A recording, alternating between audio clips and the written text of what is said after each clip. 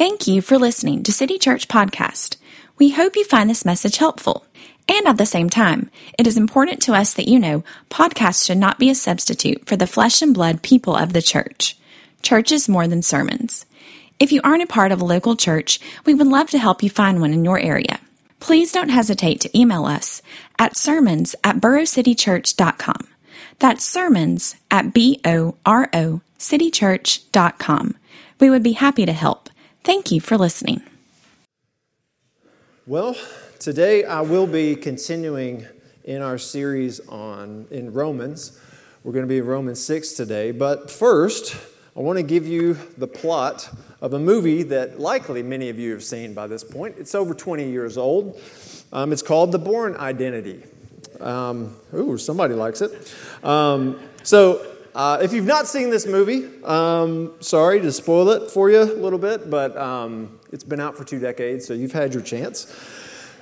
By the way, I'm also not saying that this is necessarily a family movie night recommendation, so parents, use good judgment here before you pop this on for the whole family. But the movie and the book, actually, that it's based off of, that came out in the early 80s, tell the story of Jason Bourne. Is that really his name? We don't really know. That's part of the intrigue of the movie. But at the beginning of the very first movie, you see this scene where there are these fishermen out in the Mediterranean, and they come across a body floating in the sea. Someone spots this body out there. They pull it in, thinking this person is dead. But they find out he's not dead. He was mostly dead.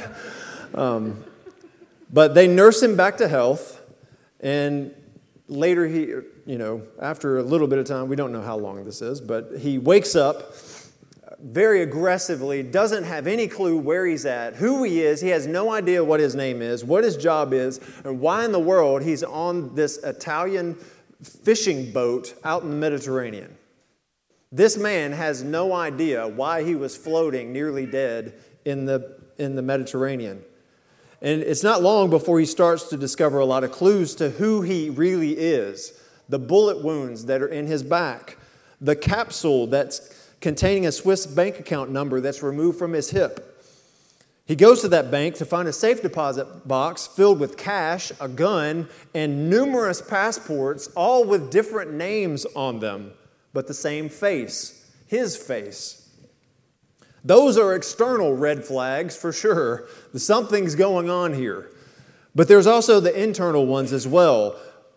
How is it that he can speak multiple languages with no memory of ever being trained to do that? How is it that he can instinctively walk into a room and tell that the guy sitting at the counter weighs a certain amount of weight and can handle himself? Why is it that he instinctively can do close hand-to-hand combat really, really well? Instinctively, reflexively. The reality is that he has an identity that although he has no memory of it, he can't outrun it. And thus begins the whole series of movies, multiple movies that explore this whole relationship of this man who had no idea who he was, finding out who he really is, and trying to do something about it. Now, I highly doubt that many, or probably any of you, just playing off statistics, have ever experienced the kind of psychogenic amnesia that Jason Bourne did. And I really hope that none of you are trained clandestine government assassins. But in the movie, I do think there are 2 things that resonate beyond just the kind of like yay rah, splashy suspense spy thriller kind of movie that it is. And here's what I think those 2 things are. The things that Jason struggles with. Who am I really? What is my true identity? And where am I headed? What is my purpose? What am I supposed to do? And how am I supposed to live it out? Who am I? And what am I supposed to do? And Romans 6 brings us into a crucial passage for us today to not only understand our true identity in Christ, but also gives us the resources on how to live it out.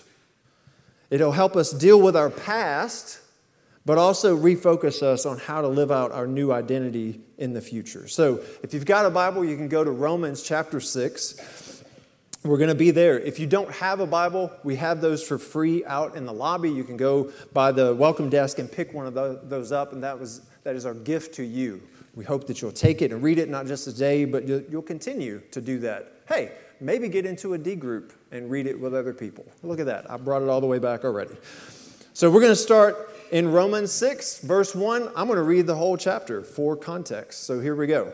Romans 6, starting in verse 1. Paul says, "What should we say then? Should we continue in sin so that grace may multiply? Absolutely not. How can we, who died to sin, still live in it? Or are you unaware that all of us who were baptized into Christ Jesus were baptized into his death? Therefore, we were buried with him by baptism into death, in order that, just as Christ was raised from the dead by the glory of the Father, so we too may walk in newness of life. For if we have been united with him in the likeness of his death, we will certainly also be in the likeness of his resurrection. For we know that our old self was crucified with him, so that the body ruled by sin might be rendered powerless, so that we may no longer be enslaved to sin, since a person who has died is freed from sin. Now, if we died with Christ, we believe that we will also live with him, because we know that Christ, having been raised from the dead, will not die again. Death no longer rules over him. For the death he died to sin once for all time. But the life he lives to God. So you too consider yourselves dead to sin and alive to God in Christ Jesus. Therefore, do not let sin reign in your mortal body so that you obey its desires.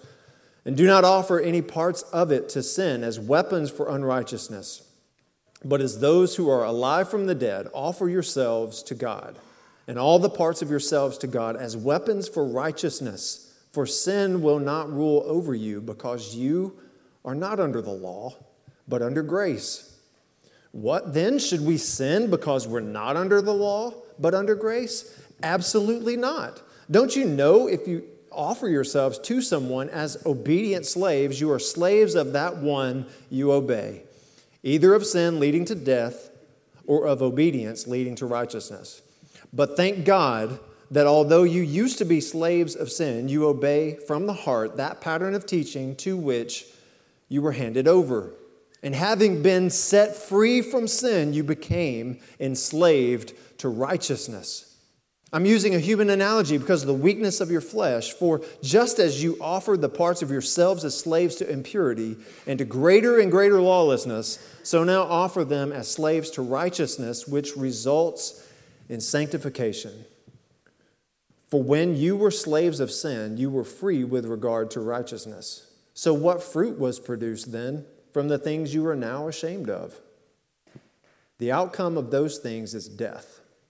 But now, since you've been set free from sin and have become enslaved to God, you have your fruit, which results in sanctification. And the outcome is eternal life. For the wages of sin is death, but the gift of God is eternal life in Christ Jesus, our Lord. Well, that's where we're at today.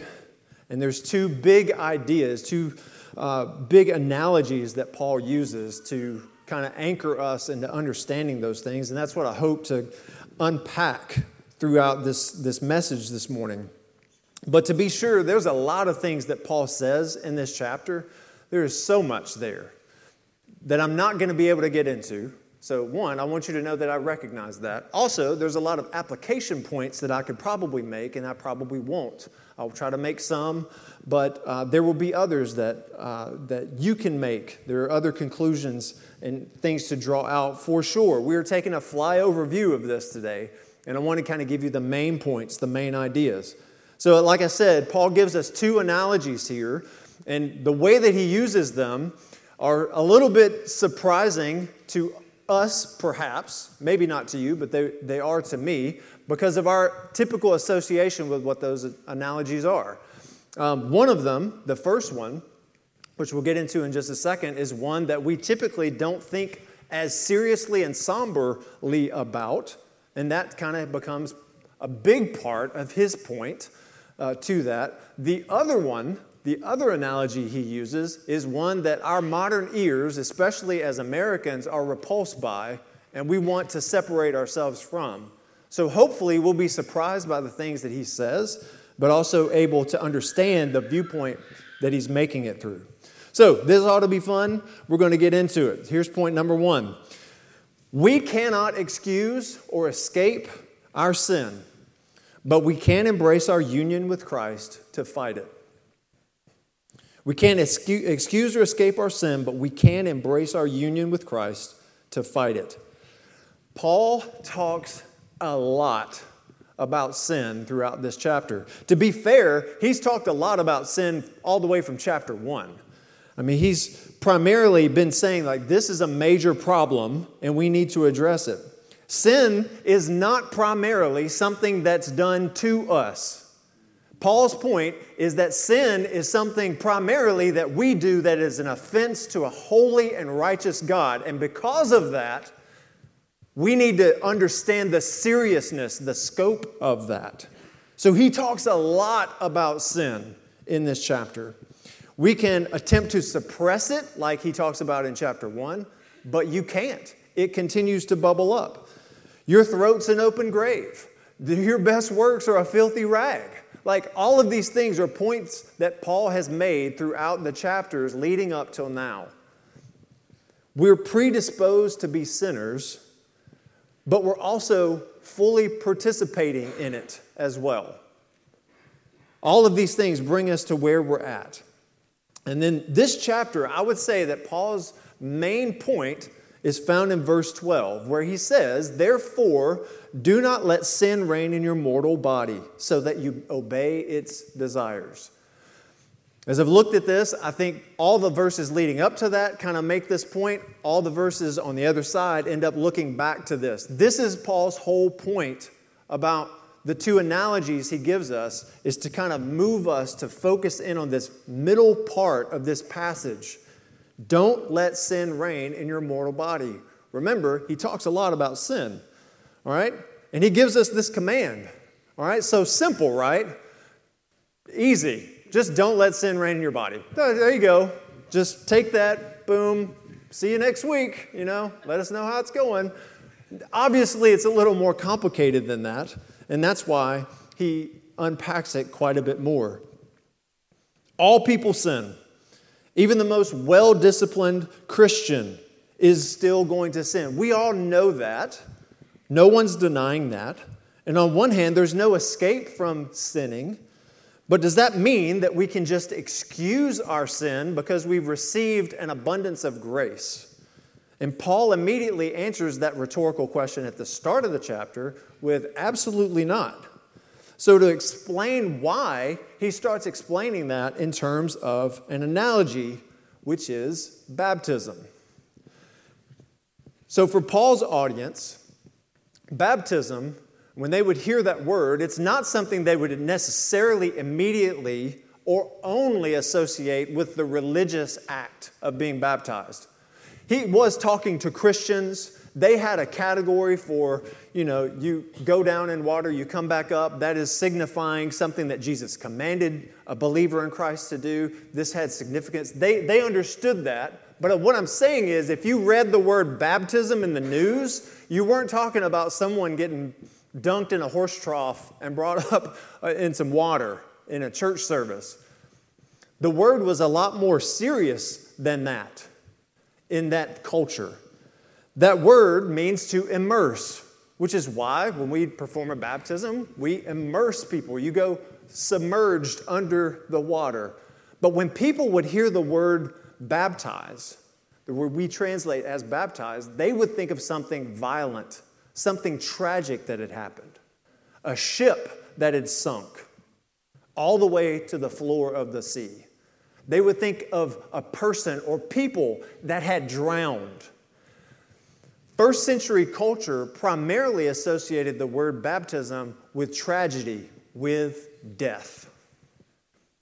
We don't typically think of it that way because, as Paul talks about in this passage, we understand the other side of the coin. But let's not miss the seriousness, the somberness of what he's bringing up here. To fight sin, we have to realize that we have been baptized with Christ. So Paul talks a lot about death in this passage too. Sin leads to death. There's no denying that. And Paul doesn't deny it here. I'll just give you some verses where he says this. Romans 6:2, he says, we died to sin. Verse 3, all of us who were baptized into Christ Jesus were baptized into his death. We were buried with him by baptism into death. Verse 6, our old self was crucified with him. Verse 8, now if we died, ... he continues. Those are just some of the passages. There's more. There are 14 different references, either directly or indirectly, to death in this passage. So the association between baptism and death go together. And let's not remove those things. Why? Because we have been baptized in Christ and united with him in the likeness of his death. So says verse 5 in this chapter. On one hand, it reminds us of the utter seriousness of our sin. It required death. Sin requires our death. Going back to Genesis chapter 3, this is the curse that has been put on us. But we also participate in it. And Jesus has taken that curse on himself, and through his death, we experience a freedom because we have been baptized into his death. We've been united with him through it. Jesus died on your behalf to pay for your sin. It's not because you were a victim. It is not because you are broken. It is not because you're sick. It's not because you're just less than perfect. It's because you are a sinner and deserving of death because of your sin, not somebody else's sin that's done to you. They have to answer for that. You and I have to answer for our sin.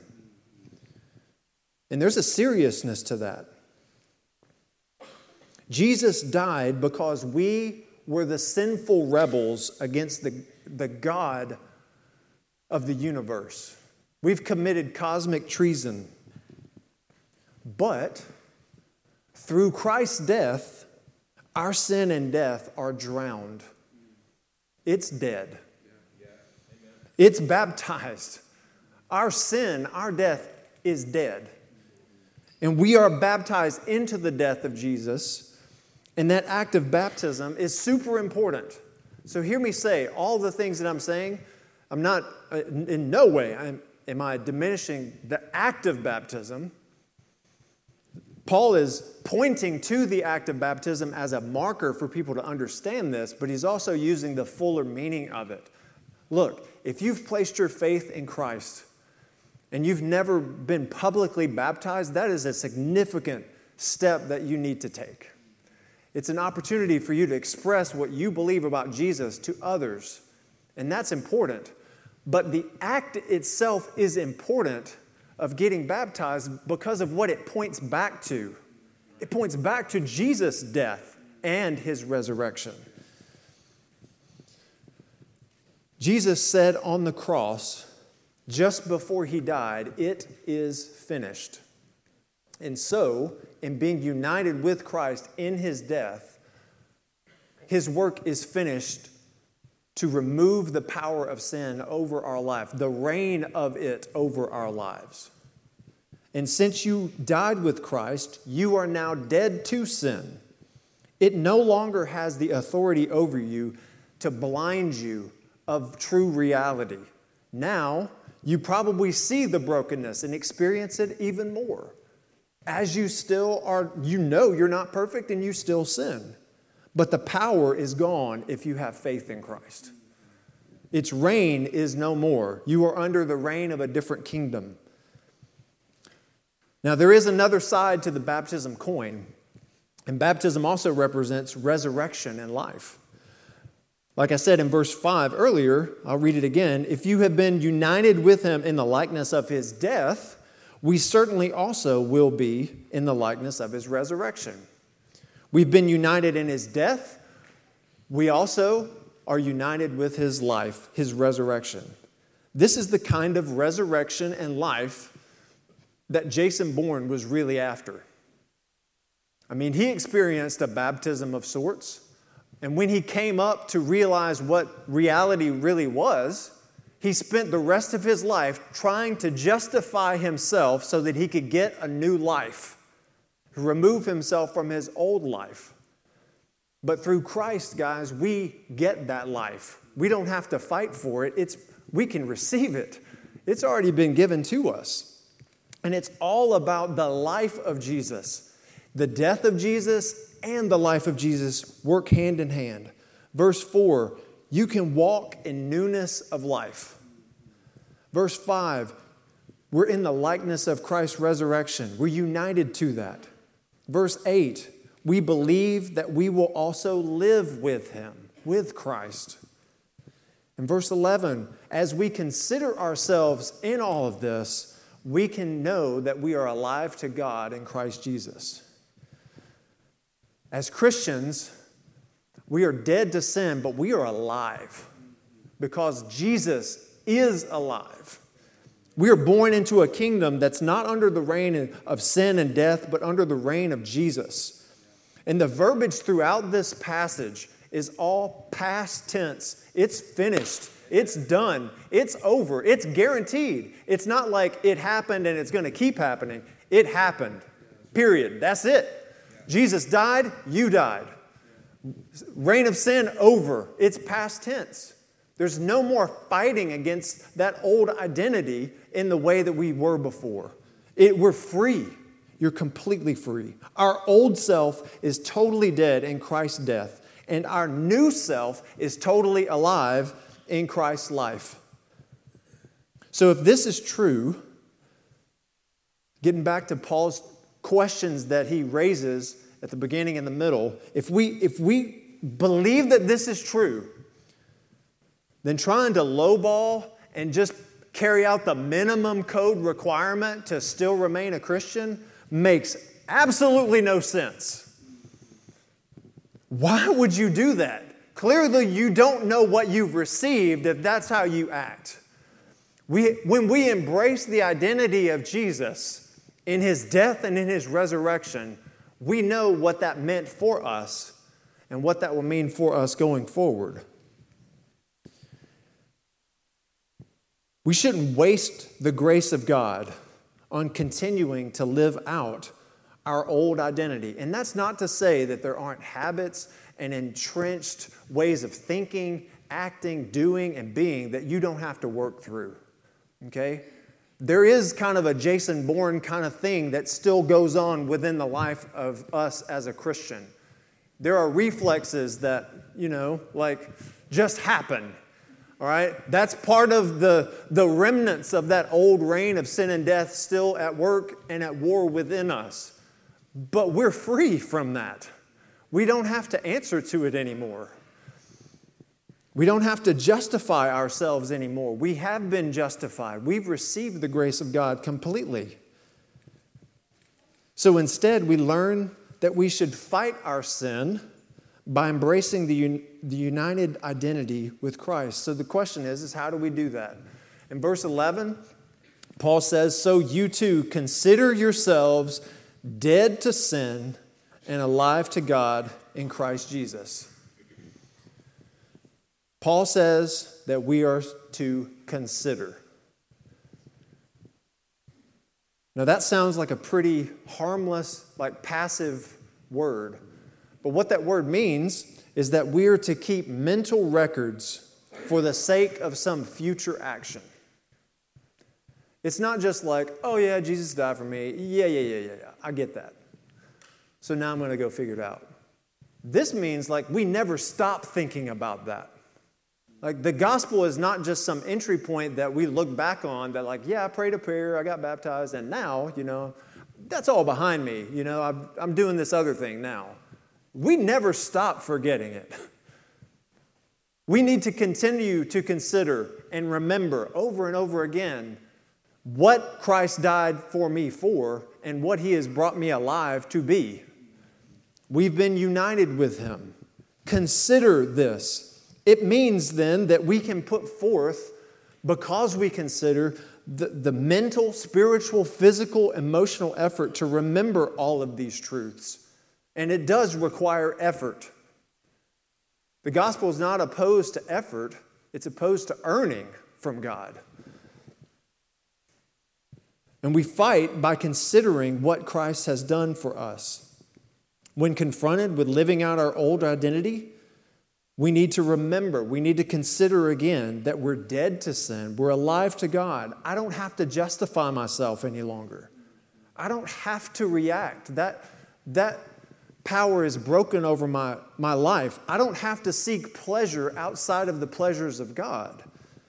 He is enough. I need to consider that. I need to take those mental records over and over and over and do an account and then base my actions on that. That's what it means to embrace our identity in Christ. The second point, it comes with a little bit of a warning. Everyone is a slave to something or someone. Everyone's a slave to something or someone.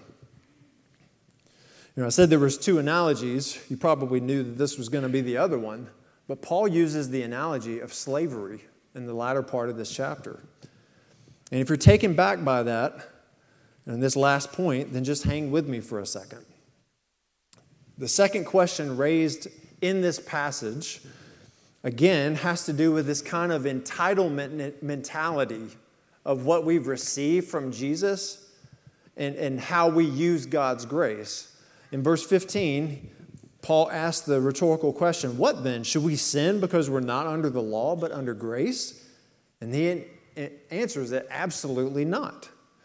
Some people think that Paul might have been addressing Jewish Christians who were concerned about talking so much about grace and not talking enough about the law, the Old Testament law.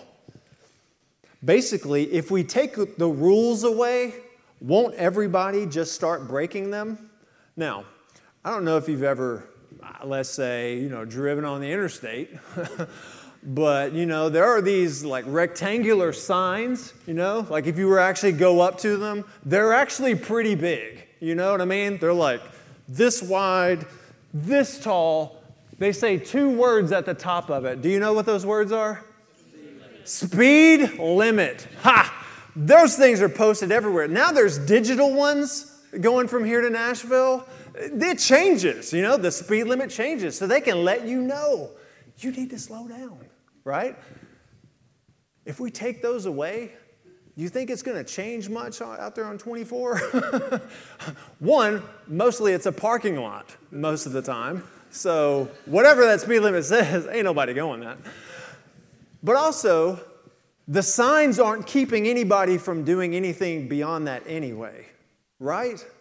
It's just pointing out that what you are doing is wrong and is dangerous. So it is with this kind of argument. It is a legitimate concern. If all laws, we stop talking about them all the time, of course that would be a little bit problematic. But Paul has already stated that the larger law at work in the human heart is one that always points us back to the truth, back to the standard of God. Whether it's written down and expressed and voiced, eventually our souls recognize there's a greater law at work. It's why we can't suppress the truth. And his point is that if you've truly accepted Christ by faith, then intentionally sinning to somehow claim more grace from God is just foolish. We're treating Christ's sacrifice with contempt. Instead, Paul raises a bigger argument. He says that we're all obeying something or someone, and that makes each and every one of us a slave. So in verse 16, he says, "Don't you know if you offer yourselves to someone as obedient slaves, you are slaves of that one you obey." Slavery existed at the time that Paul was writing. Everybody was aware of it. Now, I can say, and it's important to note, that the form of slavery was not great. There were abuses. It was probably something that society would have been potentially a lot better off had it never existed. Maybe not potentially, that's lowballing. It would have been a lot better if people would have just operated from a very good ethical way towards one another without the use of slavery. But Paul wrote centuries before the transatlantic slave trade happened, one that was based solely on race and demeaning to people as property and things that were less than human. This was not the situation he found himself in, even though it was a broken system. So we hear slavery as Americans, it's awkward, it's offensive, because we've filtered that through the history of our own country. Okay? But let's mentally kind of separate ourselves and see what Paul is saying and try to understand what he's saying. Paul's readers were fully aware that to be a slave meant that you were bound to fulfill whatever commitment you had made in this agreement. Furthermore, slavery was not just something that people were thrown into, people volunteered for it. It was called becoming a bond servant. It's essentially the same thing that you do if you have a mortgage, if you have an apartment lease, if you have any bills at all that are in your name that you are held accountable for, guess what? You're a bond servant. Now, we don't use that language. We have different language for that. The difference being is that because of debt, because of hard times, because of whatever reasons, people didn't have the resources and capital to make ends meet, and so they would go to someone who did have those, and they would place themselves under their service for a set amount of time that was agreed upon, and they would pay off their debt back to this person. Now, again, there were all kinds of dark sides to that, shadows to that. It was not perfect. But everybody knew that this was a thing. Just like you have a relationship to whomever you owe bills to, we have that relationship. Everybody that was hearing this knew that there were relationships like this everywhere. Likely many of them were either slaves or they were slave owners. They were bondservant masters. So everybody had a framework. And the framework they would think about is the obligation. They knew that Roman law would kind of back you up. That like the bondservant had to do these things, the master had to do these things. This is how it was supposed to work. Everybody understood that obedience to this contract was the basis of this whole system. And so what Paul is saying here is that obedience is something that is built into us as Christians. This is how we live this out. We are no longer obedient to sin and to death, the things that require Jesus to die on our behalf. We no longer obey that. We obey Christ because He has good. He has paid our penalty. He has given us His righteousness. And the question that we should all beg to ask is, why would you not want to obey someone who did all of that for you? Now, more generally speaking, it's easy to say that whatever controls us, there's an element of obedience to it. It might not be necessarily to a person, but it could be. It could be to a desire that you have, a need that you feel like you needs to be filled in you. Paul expands this idea, doesn't narrow it. He expands it to say that whatever you are seeking control from is the thing that is controlling you. So let me use a quote to kind of bring this out. This person says, whatever controls us is our Lord, lowercase l. The person who seeks power is controlled by power. Think about that. The person who seeks power is controlled by power. The person who seeks acceptance is controlled by acceptance. We do not control ourselves. We are controlled by the Lord of our lives. This expands the list of oppressive masters in our life because it's not just things and people out there, it's stuff that I'm thinking about and working through in here. It's not just an out there problem, it's a heart problem. It's an understanding problem. And we're all after some sort of power or some variety of acceptance from people. And Paul's point here is not to depress us, but to remind us that we have been lifted out of this oppressive kind of relationship of poverty and slavery. We are bondservants to Christ. Christ has transferred you and me into a new kingdom. And there's different economics in this kingdom. He removes from you the penalty of your sin. He's reconciled your account. He's absorbed your debt and completely given you all of His riches. He's set you free from the condemnation of your sin and has given you the hope of flourishing by enter into His way of righteousness. And that involves trusting and obeying Him. Accepting Christ as Savior and Lord does not mean that Jesus becomes your dictator. Rather, it means that God becomes your Father, Jesus is your King, but He's also your brother, and the Holy Spirit is your counselor. Does any of that sound oppressive to you? The economy of the kingdom of God works differently. In Christ, we are no longer slaves to our grasping for power and acceptance.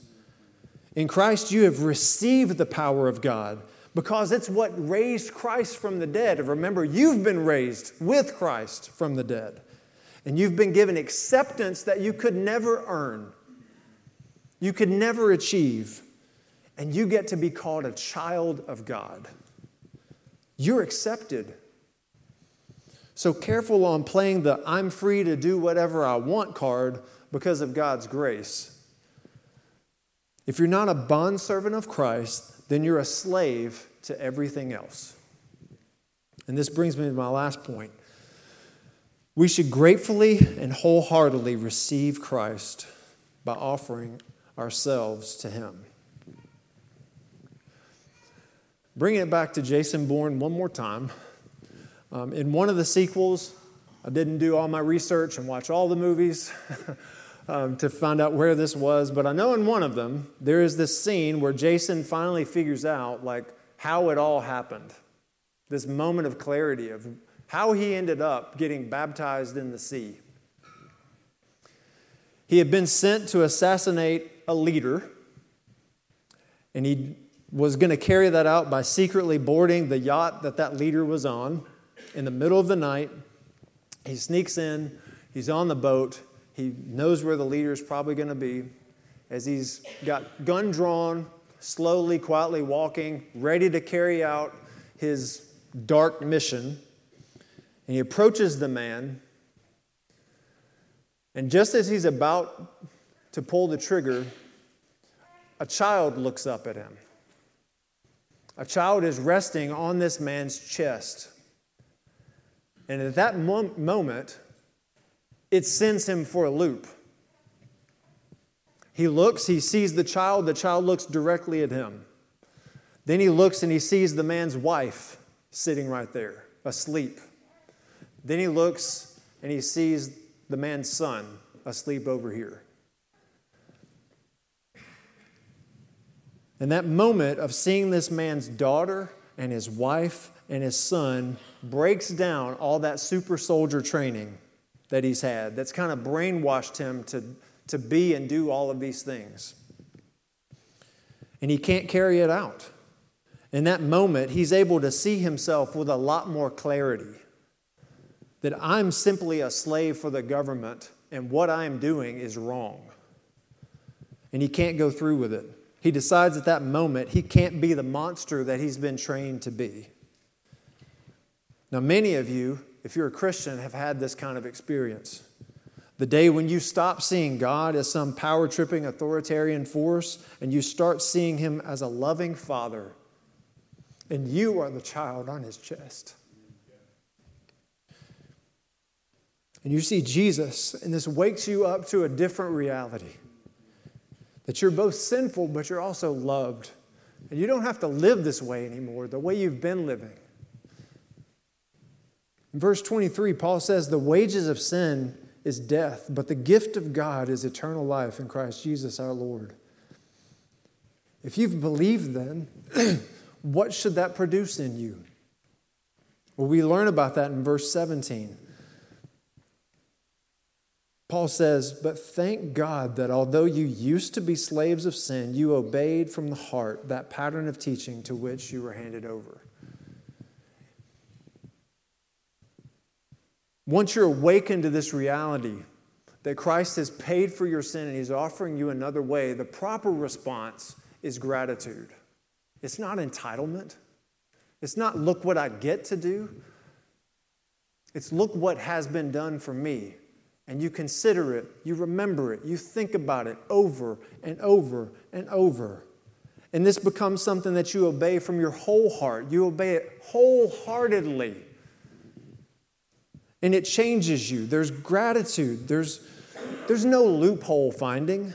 There's no trying to find the escape door all the time, trying to get out of doing things. There's thanksgiving.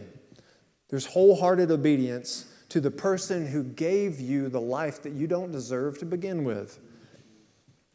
So my question today for all of us is, do you see the Son today? If you're a Christian, are there any areas of your life right now that you realize that I'm abusing the grace of God in order to just continue doing this, acting like it's fine? I have God's grace. You likely know what those things are. Today's your opportunity to repent and to turn back to the God who loves you and doesn't want you to live in that broken way anymore. You don't have to. You've been freed from it. If that's not you, do you see the Son freshly today with more gratitude? Does it motivate you to have greater obedience and love for Christ?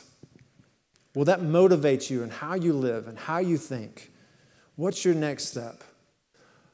Or maybe you came in here and you've just had your moment of clarity just about 3 minutes ago. What should you do in response? By faith, will you receive the gift of God of eternal life in Christ Jesus? All you got to do is receive it. You don't earn it. You can't achieve it. And your old life, you'll never be able to separate yourself from without the power of Jesus uniting you to his death and his resurrection. No more running. No more excuse making. No more escape. Just embrace the gift of God in Christ Jesus completely. That's all you got to do. Will you see the Son today? Will you allow his eyes to pierce through whatever is going on, to see your heart, to be known, to be fully loved? And will you embrace the identity that he's given to you completely? Let's pray. Father, I pray right now that all of us would respond appropriately. Lord, I know that all of us, like I said, when we all know this, all of us are sinners. We all know there are things that we can do and will be repenting of. But Father, for those that have been suppressing the truth of your grace and what that truly means in their life, if there are areas where they need to repent and trust you, Father, I pray that you would meet them with your kindness and that would change their hearts, their minds, and the way they walk out of here. Father, for each and every person that is considering, can I, will I trust in this Jesus to pay for my sin? I pray that you give them courage in this moment to open their hands up, perhaps literally open their hands up to receive the gift of eternal life in Christ Jesus. Let them walk out of here knowing that they're a child of God with a new identity.